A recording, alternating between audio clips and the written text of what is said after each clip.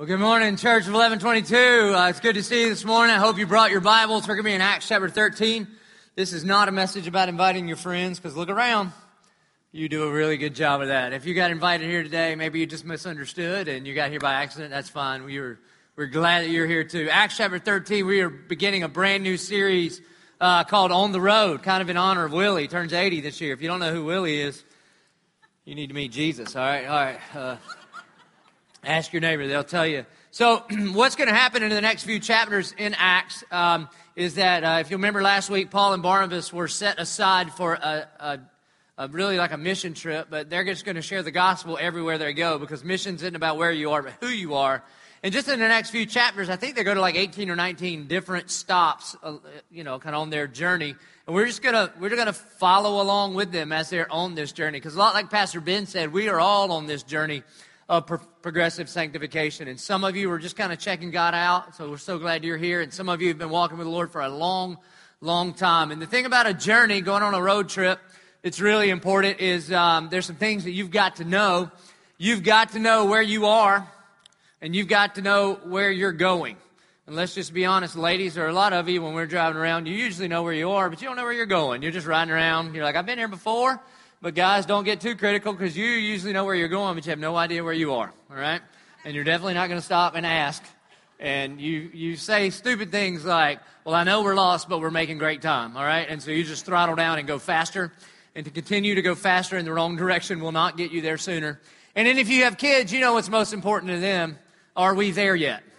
Is that the dumbest question ever? I know I asked it when I was a kid, but when my kids ask it, I just go, yeah, we've been there for an hour, but I've just been circling around waiting on you to identify it. So a lot of times with the Lord, though, we ask on this progressive sanctification, on this road, as we mature in our relationship with Jesus, there's so many times that we're asking, are we there yet? And the answer is no. Like, God is not finished with any of us. That's why this is a church for all people to deepen and discover their relationship with Jesus Christ. So we hope over this next series, some of you will discover that God loves you and wants to have a relationship with you. And then some of you who have been a Christian for a long, long time, you would continue to deepen that relationship and even discover brand new things about that relationship. And so we're going to pick up in Acts chapter 13, beginning, I think it is verse 13. So it says, now Paul and his companions set sail from Paphos and came to Perga in Pamphylia. And John left them and returned to Jerusalem. So put a little mark in your Bible by that name, John. John's going to show up again in Acts chapter 15, and we'll talk more about him. I think we'll be there in the middle of June, literally. Verse 14. But they went on from Perga and came to Antioch in Pisidia. Now, listen, here's the thing about the Bible. The Bible's not a myth. Myths start out like in a land far away at a time long ago. This is what happened. But the Bible has specific places. And the reason it mentions these specific places is because specific people went there. This is just a historical account from Dr. Luke on what Paul and his crew were doing. And if you were in the first century and you were reading this, you were like, oh, I've been there before. Like if somebody were telling you a story and they said, oh, you won't believe this. I was in Palatka going to McClenny, and you're like, I know where this story's going. That's kind of how that goes, all right? And if you're in your disciple group and somebody calls on you to read and you don't know how to pronounce something, you just say it with confidence, all right? And if somebody tries to tell you the right way to pronounce it, then you just rebuke their self-righteousness in the name of Jesus, because nobody knows, all right? And nor do I. So I just kind of make it up too. Here we go. So 14, so they went from Perga and came to Antioch in Pisidia. And on the Sabbath day, they went into the synagogue and they sat down. Verse 15. And after the reading from the law and the prophets, which is just a Bible way to say, after reading from the Old Testament, the rulers of the synagogue sent a message to them, to Paul and his crew, saying, brothers, if you have any word of encouragement for the people, say it. So what's going to happen for the rest of this text through verse 43 is what we're going to study today. What's going to happen is the Apostle Paul is going to lay out the gospel in this synagogue. Now, one of the things I want you to notice here is that Paul is not rude, nor is he offensive. But the brothers in the synagogue, they call Paul and his crew, they call him brother, and they invite him to share any encouraging word. And so sometimes, especially especially in the South and especially in evangelical world, sometimes people in their zeal to share the gospel, they can be so offensive in and of themselves that nobody ever actually hears the offensiveness of the gospel because they've already been offended by the person. And so when you come here to this church, the gospel in and of itself will offend you. Because the truth of the gospel is that you are a wretched, black-hearted sinner. I mean, that's just offensive, right? You are a wretched, black-hearted sinner. And Christ died on the cross to save you from that and wants a relationship with you. So I understand that message is offensive. But what we don't want to do, we don't want to offend you with things that aren't the gospel. And what a shame when the church or when Christians are so offensive before you even get to the message of the cross. Now, the gospel rightly contextualized will rightly offend, but we don't want people turning away from what's not even the gospel. So notice Paul here. He is exemplifying what we talked about last week, that his words, all of his words, they are full of grace and they're seasoned with salt. So he's also not going to wimp out and not share the gospel with these people. He's not going to step up and say, I have an encouraging word for you. Everybody looks very nice today. Thank you very much. And just sit down. No, he uses this opportunity to share his faith, to share the gospel. But you'll see several times in here, he does it in a way that connects with people, not just shoves people away. It's very important. And he's smart enough to know the audience that he's speaking to. And we're going to see this as we look through several different sermons in the book of Acts. Depending on who Paul is talking to, he will start in different places. So here he is in a synagogue with men and women that know the Bible well. And so he's going to walk through the Old Testament. He's going to start with what they know. They know the Old Testament. He's going to start there. In several weeks from now, when we get to Acts 17, he's going to be in this place called Athens, and it's a spiritual place, but it's very pagan, and they worship all these idols, and he's just going to start there. So Paul understands, because he learned it from Jesus, that God just sort of meets us exactly where we are and then takes us on this destination to get us to a new place. That new place is a relationship with him, and so that's exactly what Paul does here. And so they invite him to share a word of encouragement. Verse 16. And so Paul stood up and motioning with his hand, he said, Men of Israel, and you who fear God, listen. So again, do you see how he is building bridges, not burning them? He doesn't just start with you wretched, black-hearted sinner like I do. He starts with, Men of Israel, you who fear God, listen. And now he's going to walk through the entire Old Testament in about 4 or 5 verses. Now it's going to take me 2.5 years to do Acts, but he's doing the entire Old Testament this quick. But he's a lot smarter than I am. Here we go, verse 17. The God of this people, Israel, chose our fathers and made the people great during their stay in the land of Egypt. With uplifted arm, he led them out of it. Okay, that's Genesis and half of Exodus right there, those 2 lines. Now, the reason that he could run through that much, a book and a half of the Bible, is because of the understanding that the people in the audience had. Everybody there knew how the world was created and those implications. And so all of the people they knew about creation. They all believed and they knew that God spoke into existence everything. And they knew about Adam and Eve. And they knew that at creation, God created all things good and Adam and Eve were very good.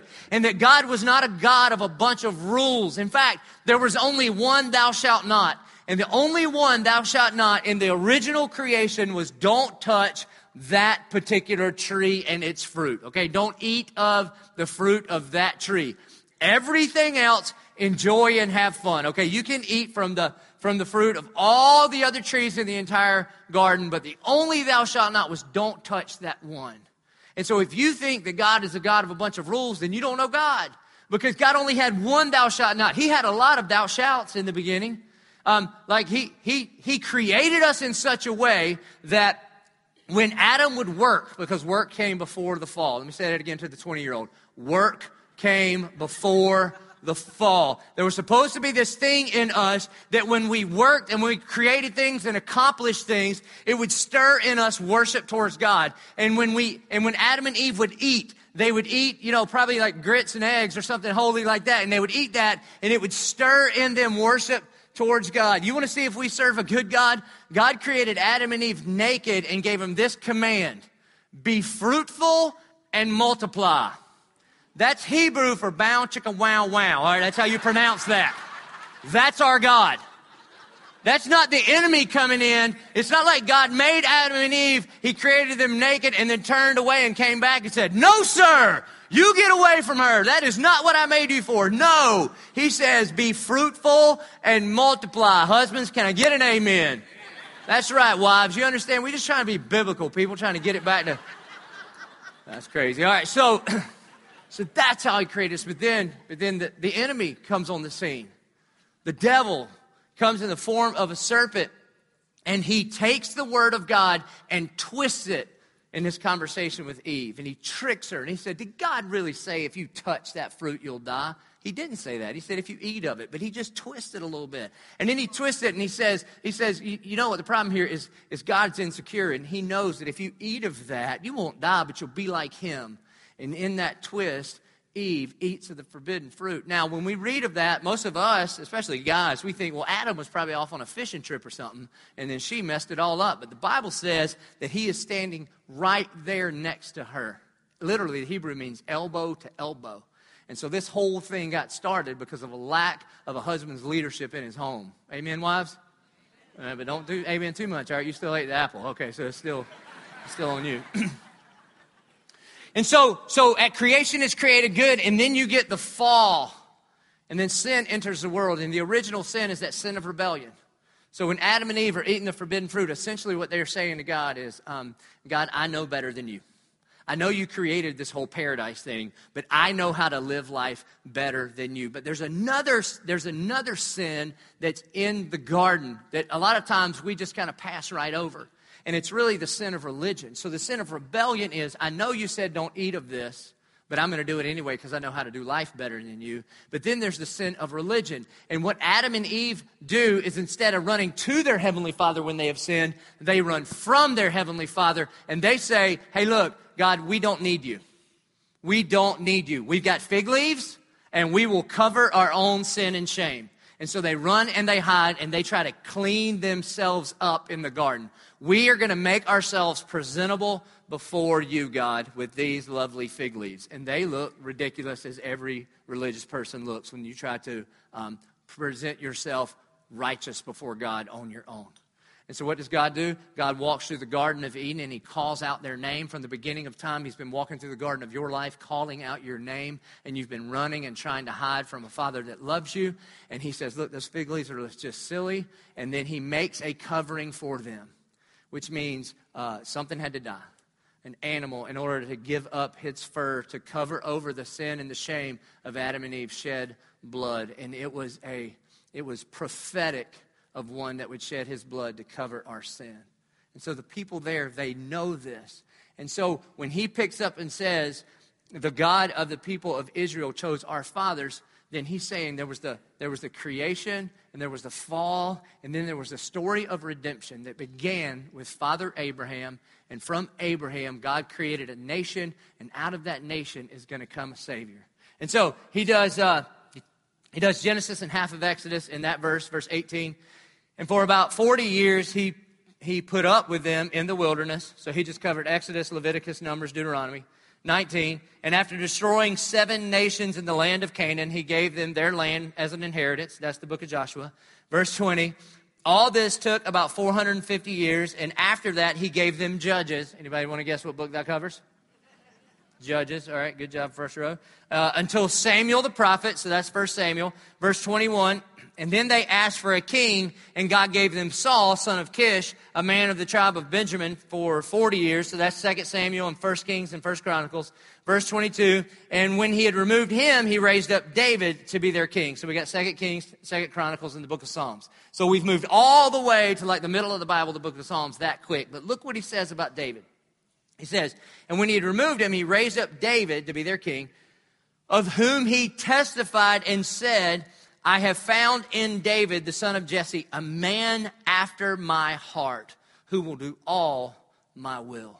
You see, David is this picture of the gospel. And this is what Paul is trying to do. Again, what Paul is trying to do is he's going to connect the dots for these Jewish folks to say, hey, you don't have to quit believing in the Bible that you've been reading all this time. It's actually pointing to Jesus. And David is like a lesser Jesus, okay? He is a picture of the gospel. You see, you know a lot about David. Even if you're brand new to Bible study, you've heard of David. This is like David and Goliath David. That same David grows up to be the greatest king Israel's ever known, that guy. And so there's a lot of things about David. He plays the harp. He's a poet. He writes most of the Psalms. He is one of the greatest kings that Israel has ever seen. He's called a man after God's own heart. There's this one little problem with David, though. He was also an adulterer and a murderer. Yeah. So if you're honest about the Bible, and when it makes claims like this, like God says about David, yep, that's my boy. That's a man after my own heart. And you go, well, God, help me understand this for a second. Because, I mean, I get that he wrote a book in the Bible, and I get that he was a king, and I get all of that. But what about the whole adulterer and murderer part of that? I mean, just imagine this. If David applied to be on staff at our church, and I'm sitting down interviewing him one-on-one, so David, tell me a little about your ministry. And he goes, well, you know, I play the harp. And I'll be like, wow, that's cool. That's really cool. We don't have a harp in our band, so if you can wear skinnies, you could probably get in it, right? That'd be cool. Ring. And I'm a poet. I don't know if you've read any of my work, but they're published here in the middle of your Bible, all right? So feel free to leaf through and look at some of my greatest hits there. And even though I'm a harp and a poet, you know, don't pick on me about that, because I also killed lions and bears with my own hands, so I could rip you in half.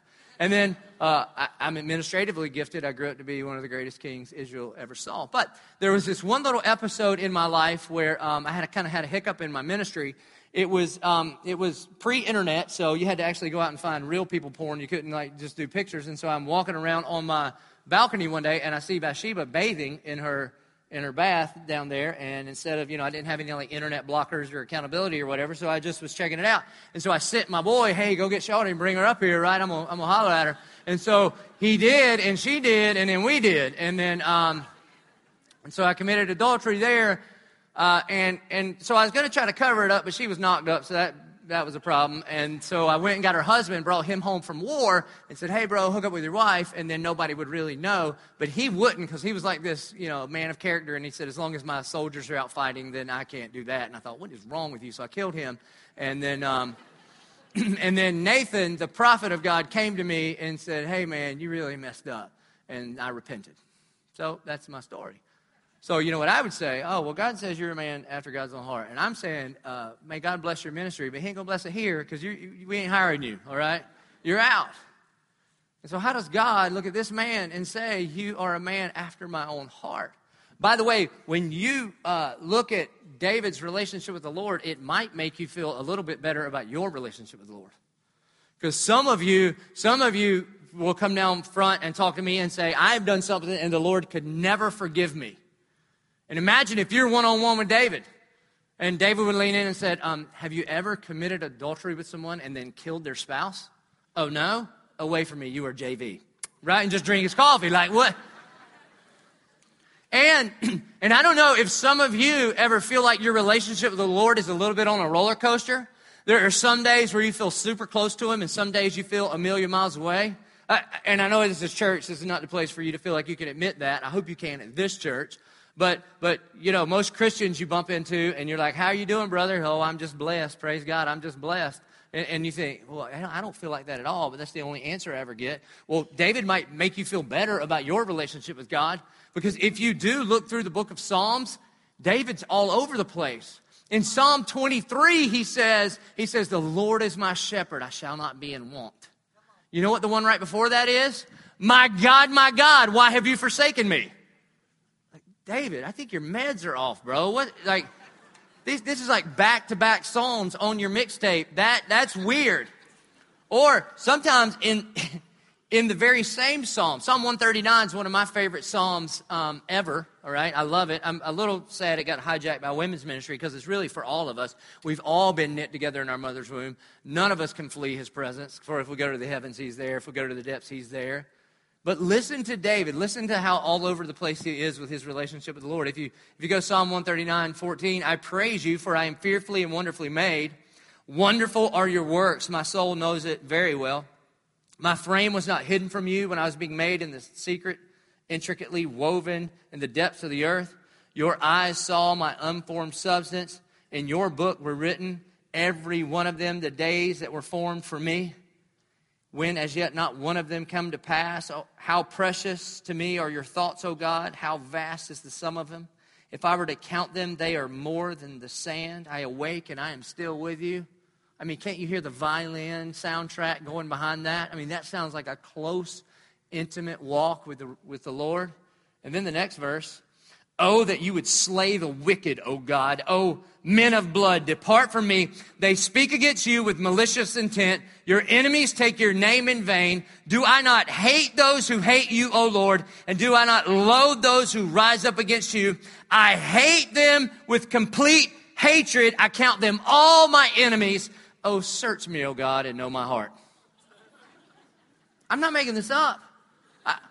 I'm not trying to downplay like mental illness, but this brother needed to see a counselor or something was going on here. He is all over the place. And God looks and goes, yep, that's my boy. That's David.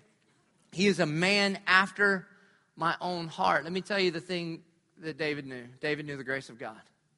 Because when David did ask God questions, but he never questioned who was God. I mean, he came to him and said, where are you, God? Where are you? I cry out to you, and you are not listening. And then the next day, he goes, better is one day in your house than 1,000 days elsewhere. He's all over the place, and God just took him wherever he was. And so when Nathan, the prophet of God, comes to David and says, hey, man, you've really messed up and sinned against an almighty God, he writes Psalm 51, create in me a clean heart, O God, and restore unto me the joy of my salvation. He knew the grace of God, and he never worshiped another God.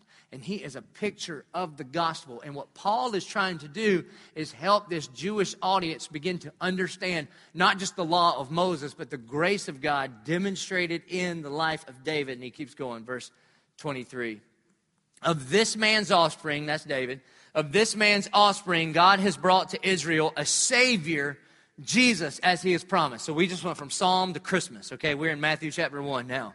Verse 24, before his coming, John had proclaimed a baptism of repentance. Now, John, this is John, Jesus' first cousin, John the Baptist or John the Baptizer. All the Jewish people believed that John was a prophet of God. And so he says, before his coming, John had proclaimed a baptism of repentance to all the people of Israel. And as John was finishing his course, he said, what do you suppose that I am? I am not he. No, but behold, after me one is coming, the sandals of whose feet I am not worthy to untie. So what Paul is doing here is saying, hey, listen, remember, again, he's speaking in a synagogue. He's saying, I want to connect for you the dots between creation all the way up to the proclamation of John the Baptist. That John the Baptist, remember that crazy guy with the crazy hair and the weird diet and the weird clothes, as he's standing outside of Jerusalem in the Jordan and he's baptizing people, screaming at people saying, repent and be baptized, prepare ye the way of the Lord. And then one day, seemingly out of nowhere, he stops everything after he's baptizing people and this huge crowds are gathered around and he says, behold, the Lamb of God who comes to take away the sin of all the world. And everybody looked around, and it was Jesus of Nazareth. And everybody thought, that's just a carpenter's kid. Who is he? And John's going, no. This is the one that the prophets and the law were talking about. This is the one that Abraham and Noah and Moses and Isaac and Jacob and Shadrach, Meshach, and Abednego and Daniel and all of those stories in the Old Testament, all of them are pointing to this one. Every time on the Day of Atonement for your whole life that you would take a goat to the temple to be sacrificed for the covering of your sin, behold, not another Lamb of God, but the Lamb of God who comes to take away the sin of the world. All of that you've been reading in synagogue your entire life points to this man. His name is Jesus. And then Jesus walks in and gets in the water and he's baptized and the heavens open up. And God the Father speaks out loud, behold my Son in whom I am well pleased. And then the Holy Spirit descends on the Son like a dove. And so there it is, the Father, the Son, and the Holy Spirit. three in one, our triune God, right there at his baptism. And so what Paul is saying is don't miss it, don't miss it, don't miss it. Connect the dots. This is the one, the Messiah that we've been looking for since all the way back to Father Abraham. Verse 26, brothers, sons of the family of Abraham, and those among you who fear God. Again, notice still how polite he is to them. Brothers, sons of the family of Abraham, and those among you who fear God. To us has been sent the message of the salvation. In other words, listen, folks, if anybody should have known that the Son of God has shown up on the scene, it should have been us. You know why? Because God warned us with the law and the prophets. This thing that we've been studying our entire lives should have been a big warning sign that the Messiah, the Christ, that Jesus was on his way, and we missed it. Verse 27, for those who live in Jerusalem and their rulers, because they did not recognize him nor understand the utterances of the prophets, which are read every Sabbath, fulfilled them by condemning him. In other words, not only did the guys in Jerusalem miss that Jesus was among them, that God was among them, but they killed him. And shame on us, because God had prepared the way. God had told us in his word that he is coming. And so, here's what it reminds me of. Last week at the 9 o'clock service, we had a special guest. I don't know if you've heard, but Tim Tebow was here at the 9 o'clock service last week, right? I don't know, for some of you, that makes you very excited. And for some of us, it makes us want to tackle somebody. But that's fine, okay? Now, the reason that it didn't become a big deal is because nobody knew he was showing up. And so what Paul is saying, he said it's like the Gentiles. They didn't know the Messiah was coming, so he showed up on the scene and left, and they didn't know, and nobody told them, so they didn't know. But we, as God's chosen people, as Israel, we should have known because we had a heads up. But the people in Jerusalem, shame on them because he was standing right there next to them, and they didn't even recognize it. Do you realize that's what's crazy about the Pharisees in the first century? That the Pharisees' job was to keep the nation of Israel so pure that when the Messiah, the Son of God, showed up, that they would be so pure and so uncluttered by the things of this world that they would be the first to recognize him. And yet, all throughout the Gospels, there are the most religious people of that day, and they're having lunch with God, and they don't even know he's in the room. It would be like if we had advertised Tebow's visit to us last week and say, yo, he's coming, he's going to be here at the 9 o'clock service. And then everybody showed up looking for him. And then after the service going, I didn't see him. I didn't see him. And I went, what are you talking about? He was in the back row. He had on a yellow shirt. And you're like, no. I looked throughout the entire audience and there wasn't one guy with a helmet and a 15 jersey on in the whole place. So I'm sure he didn't show up. And so that's what happened to the Pharisees, because the Son of God didn't show up dressed exactly the way they thought he would be. You know, ready for battle, but he just showed up ready to serve, and they didn't even know that he had been there. And so that's what Paul's saying to him. Hey, look, you missed him, and so I am here to connect the dots. I am here to make plain for you that God has sent his only Son. And so now what he's going to do is he's going to lay out the gospel for him. He's just going to lay out what the gospel is. And one of the things that I find very interesting is that if you were to interview lots of folks today and say, tell me who you think Jesus is, many, many people would say, well, he is a good moral teacher. One of the things that you'll notice missing in every sermon in the early church are the teachings of Jesus. Paul, Peter, James, all the apostles and disciples, they never said, okay, everybody gather around and open your Bibles, and I'm going to tell you, here's 4 ways to improve your relationships, here's 5 ways to do money better, here's a parable about this, that, and the other. It was never about the teachings of Jesus. It was always about the life, death, and resurrection of Jesus. The message of the early church was one message. It was the gospel, the gospel, the gospel. That was the only message they had. And so what Paul is going to do here is not say, let me teach you some things that the teacher Jesus taught to help you be a better version of you. That he's just going to lay out the gospel in its most basic form. Verse 28, it says, and though they found in him no guilt worthy of death. In other words, Jesus lived a perfect life. Now this is important. The gospel of Jesus does not start at the cross. It starts with his life. You see, what's going to happen is Jesus is going to live a perfect life. He's going to die a sinner's death. He's going to be buried in the grave and then resurrected on the 3rd day.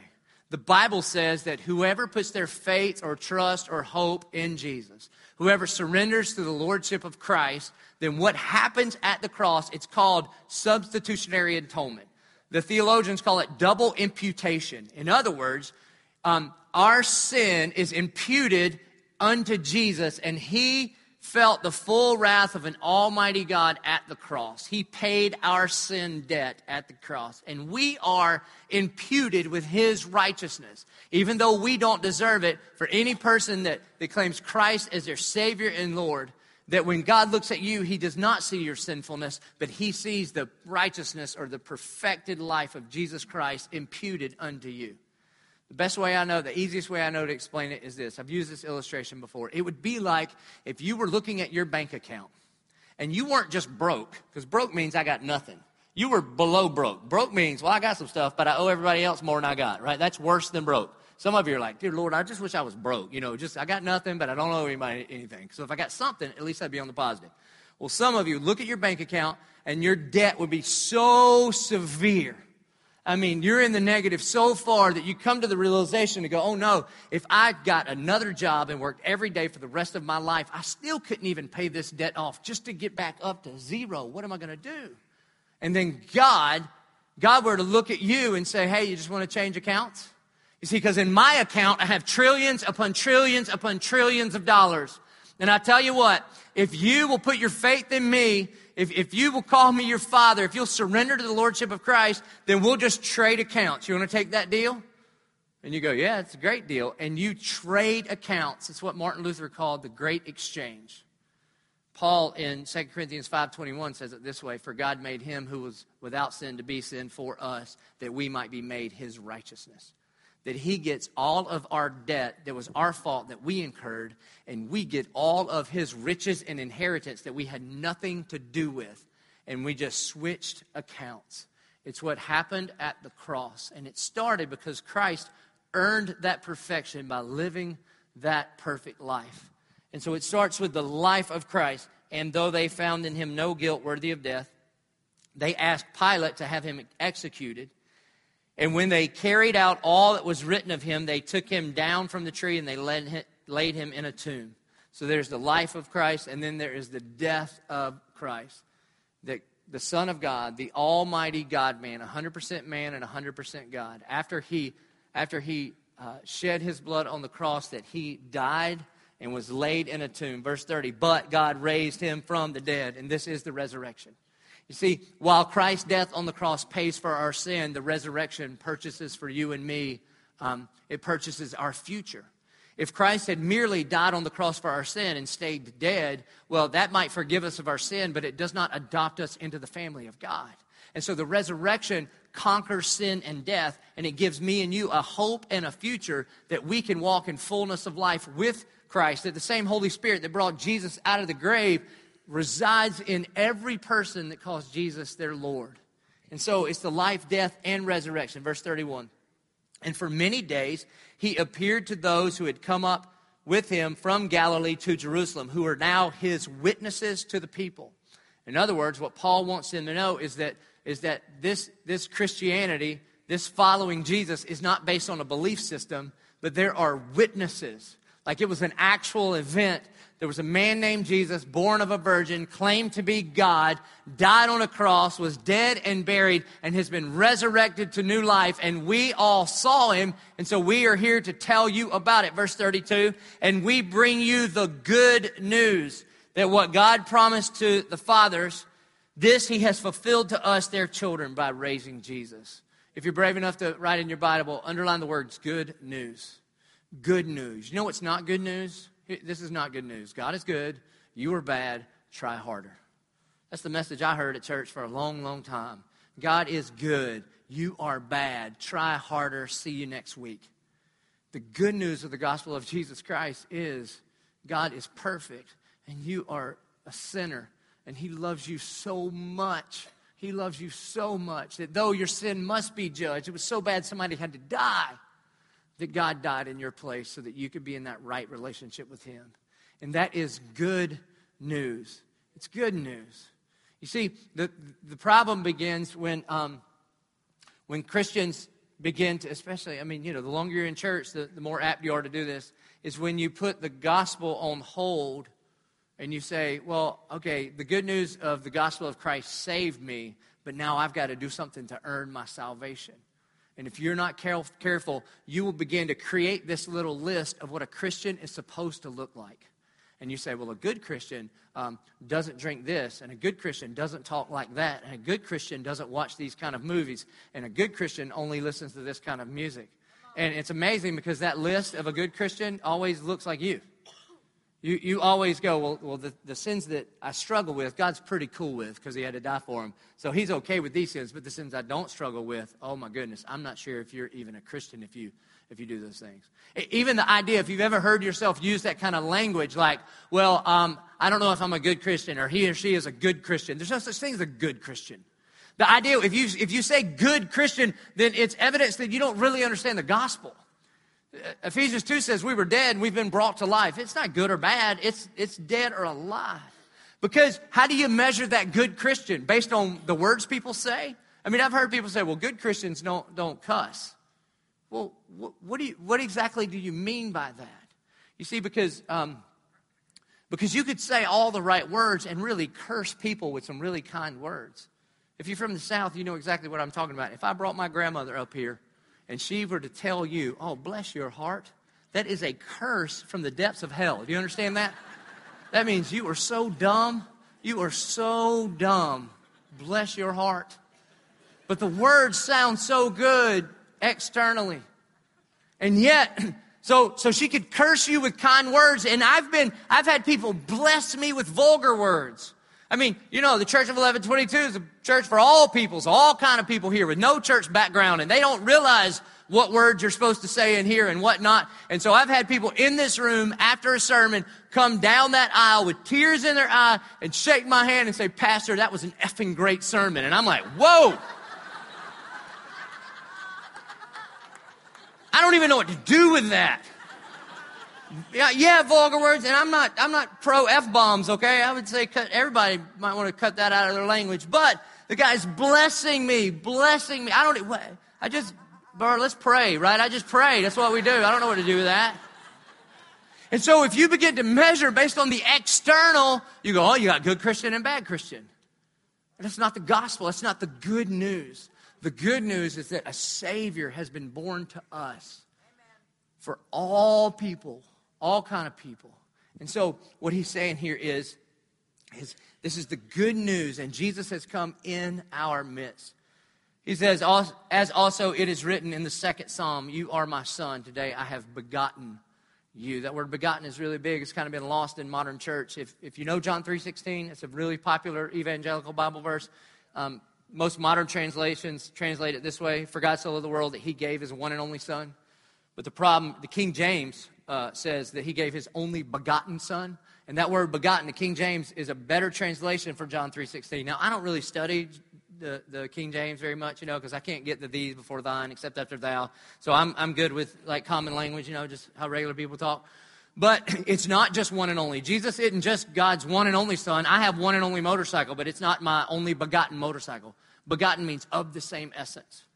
What John wants us to know, what Paul wants us to know, what David wants us to know is that cats beget cats and dogs beget dogs and God begets God. And so that Jesus is begotten. He's of the same essence of God. Verse 34. And again, remember, this is Paul making the case for the gospel. And he says, and as for the fact that he raised him from the dead. Again, Paul wants you to know, Paul wants this synagogue to know that he's speaking to, that Jesus being resurrected from the dead is not a belief system, but it's a fact. That it's a historical event that this entire movement called the church is predicated upon. Not just you got to believe and you got to believe the same thing we believe, but the fact is that Jesus was born, claimed to be God, died on a cross, and 3 days later was resurrected from the grave. And there's a lot of facts, there's a lot of evidence that back up the fact of the historical bodily resurrection of Jesus. First of all, we find out in 1 Corinthians 15 that he appears in Jerusalem for 40 days to over 500 people. Now, and this wasn't years later. This was 3 days after everybody saw him dead. He's appearing in the same town that he was crucified in. And there was over 500 people that attested to it. Like, yeah, we saw a dead man walking around our town. just a week after they saw him dead. So this isn't like an Elvis sighting in Myrtle Beach. I think I've seen the king. No, this is Jesus who they just saw in the same town. And not only that, his tomb was never enshrined. This is pretty important. Every other major religious figure, when they would die, the place that they were buried, their tomb was enshrined. That means all the followers would go there, and they would put candles, and they would put flowers, and they would put altars, and they would worship there. And it would become like a holy place for them. Well, everybody knew where Jesus' tomb was. It was in Joseph of Arimathea's tomb. That's where it was. He borrowed that tomb. Yet in the first century, none of his followers went to that place and put candles and cards and worship there. Why? Because nobody believed he was still in that tomb. Everybody in the first century knew that that was an empty tomb. And not only that, there are first century historians, extra biblical literature. This guy named Josephus, this Jewish historian, and he in his history of the first century, he writes about the life, the death, and the resurrection of Jesus. And not only that, you remember Jesus was crucified by Rome, that Rome is trying to just get Jerusalem to relax, okay? And so they say, there's this Jesus and all his disciples, so we'll just kill the leader and that'll shut everybody up. And so now it gets even worse. I mean, just a few months after the apparent resurrection of Jesus, now that little group of about 120 has grown into at least 3,000 people. If they want to shut the church down, you know what Rome has to do? All they have to do while everybody's running around going, he's alive, they go, no, he isn't. They just go get dead Jesus and bring dead Jesus to the center of Jerusalem and go, there's your dead rabbi. And Christianity is over. It's over. We're all at the beach right now, right? Just getting sunburned. But instead, Jesus is alive, and so the church takes off. And so they begin to come up with, so you can't deny that there was Jesus' life. He did die on a cross, and everybody in the first century believed that he was alive again. So what do you begin to do with it? So that's where people begin to say, well, the disciples must have come and stole his body. Really? You mean the same 11 guys, remember there were 12 and one guy killed himself, so he's out. So the 11 that are left, you mean the same 11 guys that when they arrested him, they ran and hid? You mean the same 11 guys that led by Peter, and he couldn't even admit to a middle school girl that he knew who Jesus was?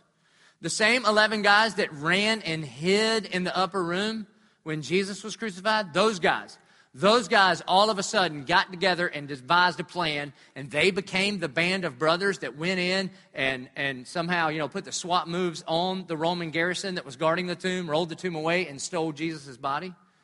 There's several problems with that. You know that every one of the disciples or the apostles were martyred, not for their faith, not for what they believe. People believe all kind of crazy stuff, but for what they said they saw and they heard. They took James, the brother of Jesus, they took him up on the temple, they threw him off, he lands in the ground, breaks his legs, and he still won't recant. They said, you do whatever you want to us, but we cannot stop talking about what we have seen and heard. People will die for all kind of crazy beliefs, but people won't die for a lie. You really think the disciples got together and go, I got a plan. We're going to start a new religion, and it's going to kill us all. All right, everybody hands in. Ready? No! Every other major world religion essentially starts this way. There's a leader, a teacher, and they come in and say, all right, here's the way to God, or here's the way we live, or here's our new worldview. And lots of positive things there. But they all get together and they teach a band of followers or disciples. And then when that main leader dies, it's up to that first generation of disciples to keep the dream alive. You know what our great and courageous spiritual forefathers did when our leader, Jesus, died? They didn't do the Keep the Dream Alive rally. They did the Keep Me Alive rally, and they all went and hid. And then Peter goes, I'm going fishing, okay? I don't know about this whole movement, and upon this rock I'll build my church. The fish are biting, I'm out. And they returned to their old lifestyle until they met up with the resurrected Jesus. And then everything changed. Everything changed. And so that's why secular historians have to come up with some kind of theory to explain what happened in the first century. That there was a man named Jesus that claimed to be God, died on a cross. It's in public record in Roman history. And then 3 days later, hundreds of people are claiming to see him alive. So next year before Easter, just watch CNN or watch the History Channel, and you're going to see people get together and try to describe how this phenomenon called Jesus, how in the world did it come to be? And they will the best one they can come up with is called the swoon theory. You know what the swoon theory is? that Jesus did live, that Jesus did hang on the cross, but that Jesus, I literally read an article this week that said Jesus was really good at yoga, and so he could slow down his heartbeat and his breathing. So I can't picture Jesus in the yoga pants, all right? But that's what they say. And that because of, after getting the skin ripped off his back from being flogged and nailed to a cross and being stabbed in the heart with a spear, that he lost consciousness. And they took him down. They took his comatose state body down from the cross. They wrapped him in about 100 pounds of burial cloth, and they put him in the tomb. And then after 3 days of being kind of in this damp, cold, dark tomb with no food, no water, and no medical attention, he wakes up 3 days later feeling awesome and takes the 100 pounds of burial cloth off of him. He removes the stone, slips by the Roman garrison guarding him, and goes on a 7-mile jog to Emmaus. That's the swoon theory. I mean, let's be honest, all right? I played 2 hours of pickleball yesterday, which I think is like a retirement sport, and I had to eat an Advil sandwich just to preach this morning. So I'm pretty sure, I've stumped my toe before, and then the next day it looked like something was wrong in my hips because I couldn't walk right. I'm pretty sure that you don't get crucified and 4 days later you're just jogging around with your friends again, okay? But I think it takes more faith to believe that kind of stuff than it takes to believe that God came back from the dead. Is it crazy to believe a person can be resurrected after 3 days? Yeah, if they're just a regular person. Well, what if he really is who he claimed to be? And so Paul says, look, we're talking about fact here, not just belief. And he says, no more to return to corruption. He has spoken it in this way. I will give you the holy and sure blessing of David. Therefore, he says, also in another psalm, you will not let your Holy One, that's Jesus, see corruption. For David, after he had served the purpose of God in his own generation, he fell asleep and he was laid with his fathers and saw corruption. In other words, as great as King David was, now he is dead and he is rotting in a grave. But Jesus is alive and he's not in the tomb anymore. Verse 37. But he who God raised up did not see corruption. And then in the next 2 verses, he's going to tie it all up and he's going to lay out not just the gospel. The gospel is the life, death, and resurrection of Jesus. Now he's going to lay out the gospel invitation. So since it's fact that Christ came as God, died on a cross for our sin, he endured the full wrath of an almighty God and was resurrected from the grave, then what are the implications for you and me? Here it is, verse 38. Let it be known to you, therefore, brothers. In other words, everything that the Bible has talked about and everything that's happened in the last few years with the life, death, and resurrection of Jesus. Therefore, brothers, that through this man, Jesus, forgiveness of sin is proclaimed to you. And by him, everyone who believes is free from everything from which you could not be freed by the law of Moses. He takes it all the way back to the 2 sins in the garden. He said, listen, some of you are suffering from the sin of rebellion, that you have slapped the face of an almighty God, that you have said, God, I know how to do life better than you know how to do life, and you have sinned against God.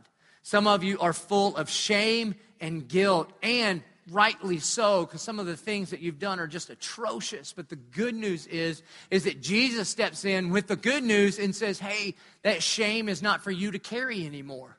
You give that to me. I've already carried it to the cross and paid the debt that you incurred. So that shame and that guilt and that condemnation, it's not for you to carry it anymore. You bend your knee to me. You surrender your life to the Lordship of Christ. And I don't just try to make you a better version of you, but I forgive you of your sins. You are forgiven.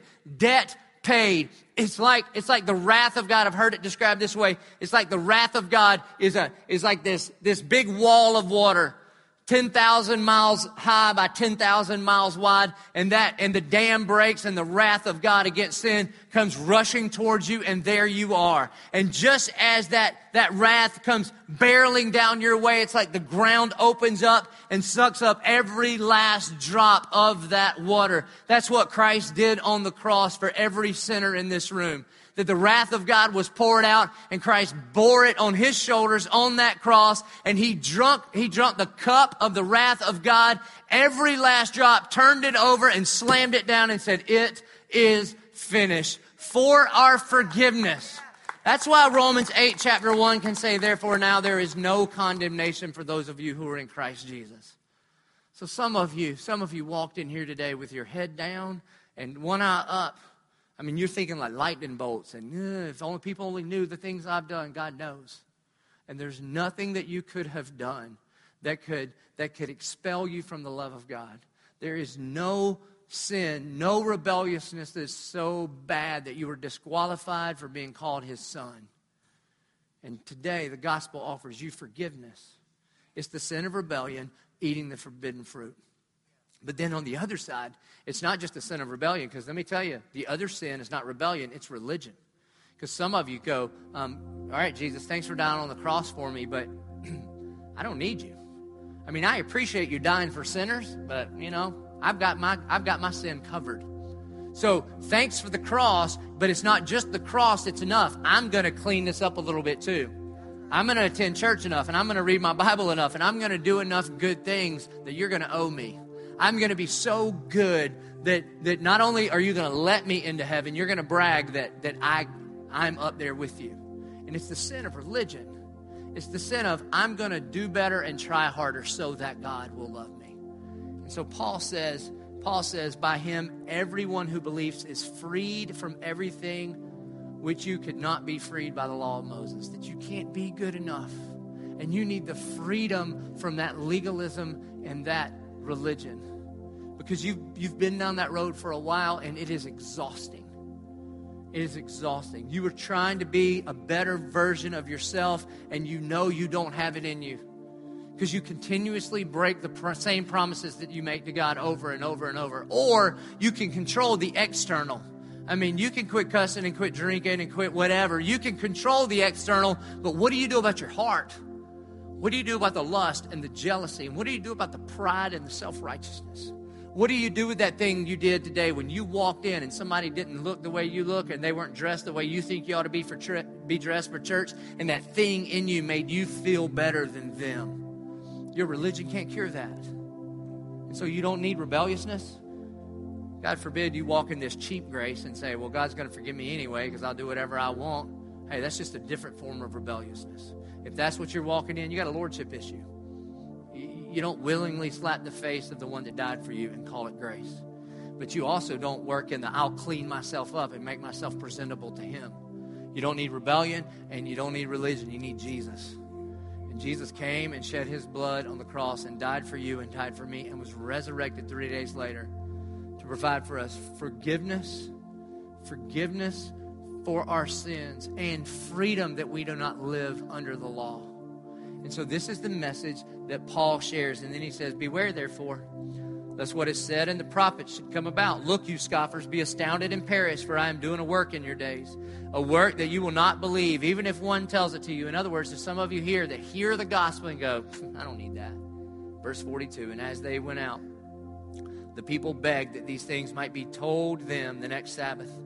And after the meeting of the synagogue broke up, many Jews and devout converts to Judaism followed Paul and Barnabas, who, as they spoke with them, urged them to continue in the grace of God. In other words, there were men and women in that moment that quit going down the road of rebellion and also quit going down the road of religion and surrendered their life to the lordship of Jesus Christ. You see, here's the gospel, is that forgiveness and freedom is only found in the grace of Jesus. Freedom and forgiveness are only found in the grace of Jesus. No matter what you've done, you can be forgiven. And you'll never be free to walk with Him as long as you are under the law of trying to be good enough. And so some of you, for the very first time, need to get off the religion train and get off the rebellion train and surrender your life to the lordship of Christ. And then begin to walk in that forgiveness and in that freedom that He purchased for you on the cross. Would you bow your heads right where you are? Hey, if that's you this morning and you are ready to surrender your life to the lordship of Christ, would you raise your hand right where you are? Would you say, God, here I am. I want to claim you as my Lord. I've been in charge of my life before. And some of you have leaned towards that religion. You've said, God, I've tried to clean myself up and I'm sick of it. I can't do it. And I surrender it to you. And then others of you have just been living out of control, in addiction, in rebellion, and you say, Father, I just want to come home. I want to come home to a good God. If that's you, you raise your hand, And if you've got your hand up in this place and you just talk to God, you talk to your Heavenly Father. There's no magic prayer. This isn't witchcraft. It's not an incantation you repeat after me and you've got the secret way in. But God, your Father, knows your heart. And the Bible says that if you call on the name of the Lord, that you'll be saved. So just those of you with your hand up, you pray to God. You admit that you are repenting from either religion or rebellion, that you believe in the sufficiency of what Christ did on the cross to purchase you, to rescue you, and you confess Christ as your Lord. Dear Father in heaven, good and gracious God, Lord, I thank you that there is salvation in this place, that in this very moment right now, God, that in Jacksonville, Florida, in this very moment, there are blind people who can see. God, that scales are falling off, and there are dead people who are being brought to life. God, I pray that the gospel would saturate the people that don't yet believe in you, God, that they would know that there is nothing they've done so bad that they can't be forgiven. And God, I pray that the gospel would saturate church folks in here, God, that we would know there is nothing we can do to perform our way into heaven, but Christ, what you performed on the cross demonstrates your love for us. God, may this be a gospel-centered, gospel-saturated church. God, may we see ourselves the way you see us. May we see other people the way you see them through the lens of the gospel. And so, Lord, I pray with everything I'm made of, Holy Spirit, that you would move in this place and that we could walk in forgiveness and freedom, not because we deserve it, but because you have purchased it for us. We pray it in the good, strong name of Jesus Christ, our Lord. Amen. Hey, would you please stand up where you are? We respond to the gospel here. God initiates. We respond. We respond by singing the gospel. We're going to sing a gospel song together. We respond by bringing our tithes and offerings to the offering boxes around. And we respond by bending our knee at the altar and laying on the altar whatever it is, whatever business you need to do between you and your Heavenly Father. Let us respond.